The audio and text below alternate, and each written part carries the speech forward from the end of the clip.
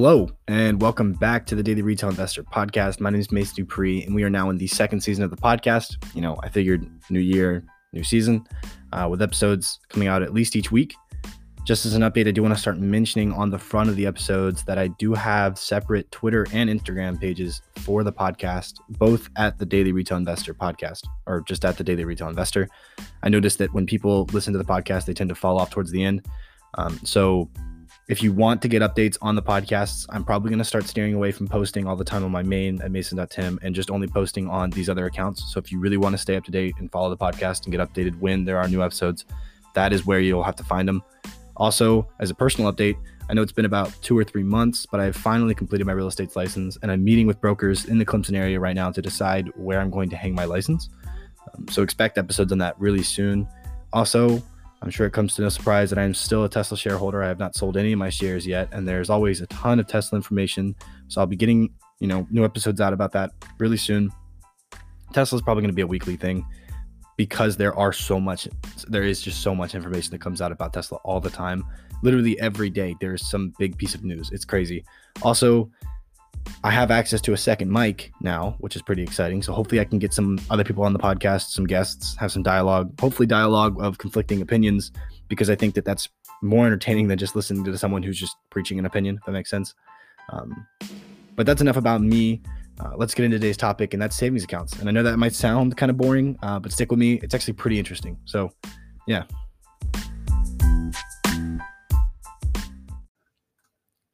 I know this doesn't really seem like a super exciting topic, but trust me, you're going to want to understand why parking too much money in a savings account is a bad idea.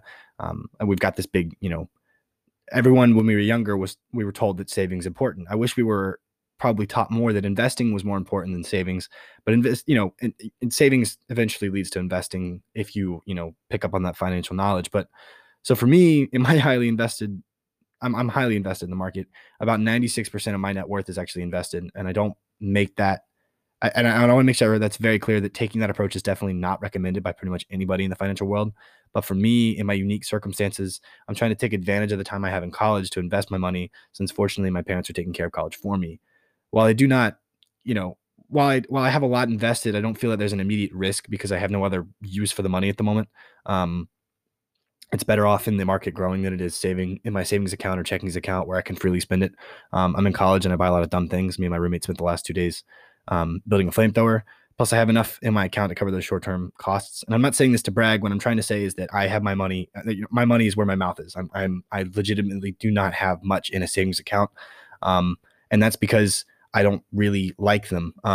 And that being said, I know that there's a lot of people out there that haven't started investing yet and aren't taking advantage of the money that they have sitting in their savings account. And I can't stand hearing about people who have, decent stacks of cash sitting in a savings account and just whittling away. And like they've done the right part. They've started saving, but they haven't taken the next step and started investing. And so by the end of this episode, you're going to kind of understand and probably feel the same way I do about savings accounts. So like I said, I think a lot of us were told as children that saving was important, and it is. It's important to have, what's called a rainy day fund that is usually supposed to be anywhere between 3 and 6 months of your living expenses to cover, anything like the event that you lose your job or something else comes up like a broken down car. This helps you cover those surprise expenses without turning to lines of credit to cover those surprises and getting hit with high interest rates of anywhere between 11 and 25%. It's kind of like digging yourself in a hole. So you need to make sure that you're protected and that you're saving. But beyond that rainy day fund, everything else is just savings. That's money that's just sitting there in your account and earning interest. Now, most would say that leaving your money in a savings account would allow your money to grow without any, taking on any risk like you would in the stock market, right? Every savings account has interest, and putting it in a savings account, you're not losing money and you're just getting paid interest. But that's not entirely true. There's this little sneaky thing called inflation, which in the US is about 3%.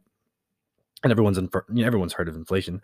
That eats away of your money, no matter where it's at. Now, if the interest rates match the inflation, then it would make sense. It is a safe place to park money. In 1974, interest rates on savings accounts hit a record high of 14%. And with today's inflation, that means you're making 11% on your money and in your savings account. And that worked out really well. That makes a lot of sense. 11% is a great return on any investment, especially if you're not taking on any risk. That's an insane return.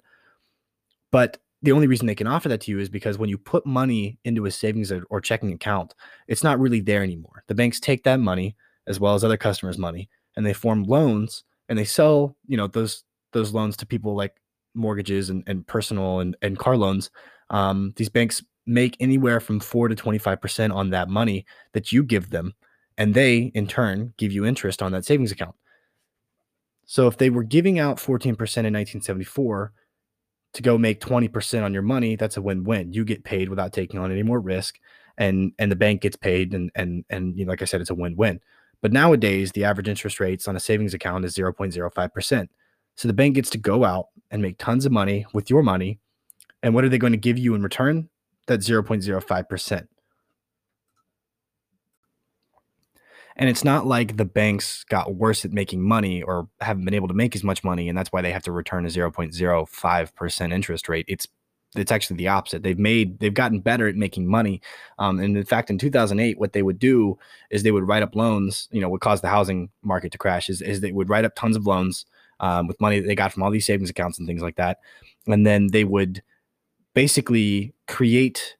So they would write up a ton of loans with people who had very poor credit. It didn't really matter. You could get 3 or 4 homes with very low credit score, and they wouldn't really dig too deep into your ability to actually repay these loans.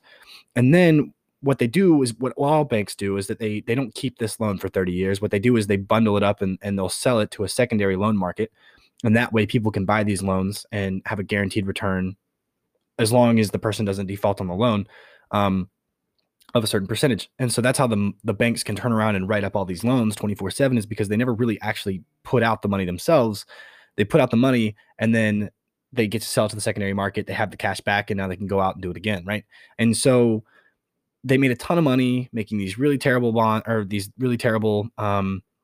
mortgages, and then the mortgages defaulted because obviously no one was able to pay off all these loans that they were just giving out for free, and that's when the housing market crashed. But basically, these banks got really greedy. They're still greedy, and they're not paying you they're paying you barely anything for your money. They are, if you made a deal, and let's say that you knew you could profit, and you went to someone and you're like, hey, can I have your money for 0.05%? And they said, yeah, that's what you're doing. You know what I'm saying? So yeah, you're not actually going to witness your savings account lose money, because remember, inflation just weakens the power of the dollars that you already have. It doesn't actually reduce the amount of dollars you have in your hands, right? Um, but it reduces that buying power, and it just dwindles over time. The more you stop giving the money that you have to big banks in forms of savings accounts and checking accounts and things like that, the more pressure it puts on the banks to raise their interest rates in order to buy your money from you. They need your money to make these loans. If you were to wake up and say, okay, these savings accounts are not desirable, I want to switch banks, then that pushes the demand away from the bigger banks, and the bigger banks need that demand and they need that money to be able to write these loans. So they're going to raise their interest rates in order to buy your business, and for you to bank with them. That's why I move most of my money away from savings into investings, just because also savings accounts, other the competitive ones aren't great. They're not insane, but if you don't want to take any risk, there's a lot of other options. So now there's a lot of apps, for example, Betterment, which is not only allowing you to open savings accounts with interest rates of 0.40 APY, that's 8 times the average of normal banks, but it also lets you open a Roth IRA right from that app and immediately start investing. And that's managed for you. So you can open your savings account, earn a little bit more interest, 8 times more interest than you would with any other bank. And that's putting pressure on the bigger banks to change their interest rates, as well as it makes it super easy to open your Roth IRA and start investing for your future in a tax advantage account, an account that basically, as long as you pull, Roth IRAs are complicated. We don't need to get into that episode, but if you just start doing that, then you're going to start putting pressure on bigger banks. I know that the 28 people on this podcast that listen to me averagely are not going to make that big of an impact, but it's still important to understand, everything's a business and everyone's buying your money. And so to understand where your money's going is important, and to understand, ethically what's the best move. Putting your money with newer banks like Betterment, who pay higher interest rates and offer lots of big incentives because they have small business, allows you to take advantage of those benefits. Like, for example, Betterment, with their checking account, you get cash back on your debit card, right? And if you pay your phone bill with that debit card, you get free phone insurance on your phone, which is insane. They get to offer these really big benefits because they're trying to buy your business away from these big banks that you've stuck with for so long, just because your parents, and I'm guilty of this too, your parents sign you up with the right bank or that bank, and you just don't really look into it.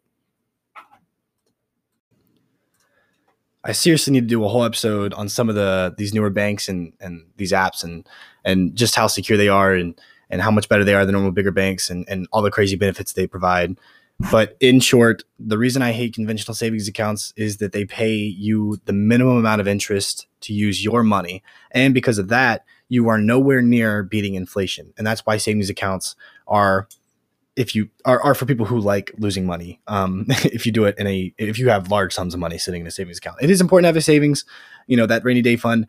There are also apps that allow you to do that and earn interest on that savings, higher interest and lower interest and things like that. You can also, there's a lot of options out there that pay a lot higher interest than savings accounts. Savings accounts are what they want you to use because they like to use your money for free. And that's in short, why I dislike them so much. So that's all I have for today's episode. I appreciate you listening. If you got this far through, you're amazing. Definitely go follow all the social media accounts at The Daily Retail Investor on Instagram and Twitter. I'll try to get one set up for every other, social media platform there is. And also, if you are interested in really starting a Roth IRA and starting, a higher interest savings account and things like that, definitely message me. Betterment has a little offer going on right now where if I refer a friend, there is a fee to use Betterment's Roth IRA management system. And if you were to use my referral code, they would manage $5,000 for me and you free for a year. So basically there would be no fee at that point if you use my referral code for either of us. And it would work out a lot better for the both of us. So if you're interested in that, definitely message me. If you're not, doesn't matter. Don't care. But yeah, have a great one. Appreciate you listening. And I'll catch you guys in the next episode.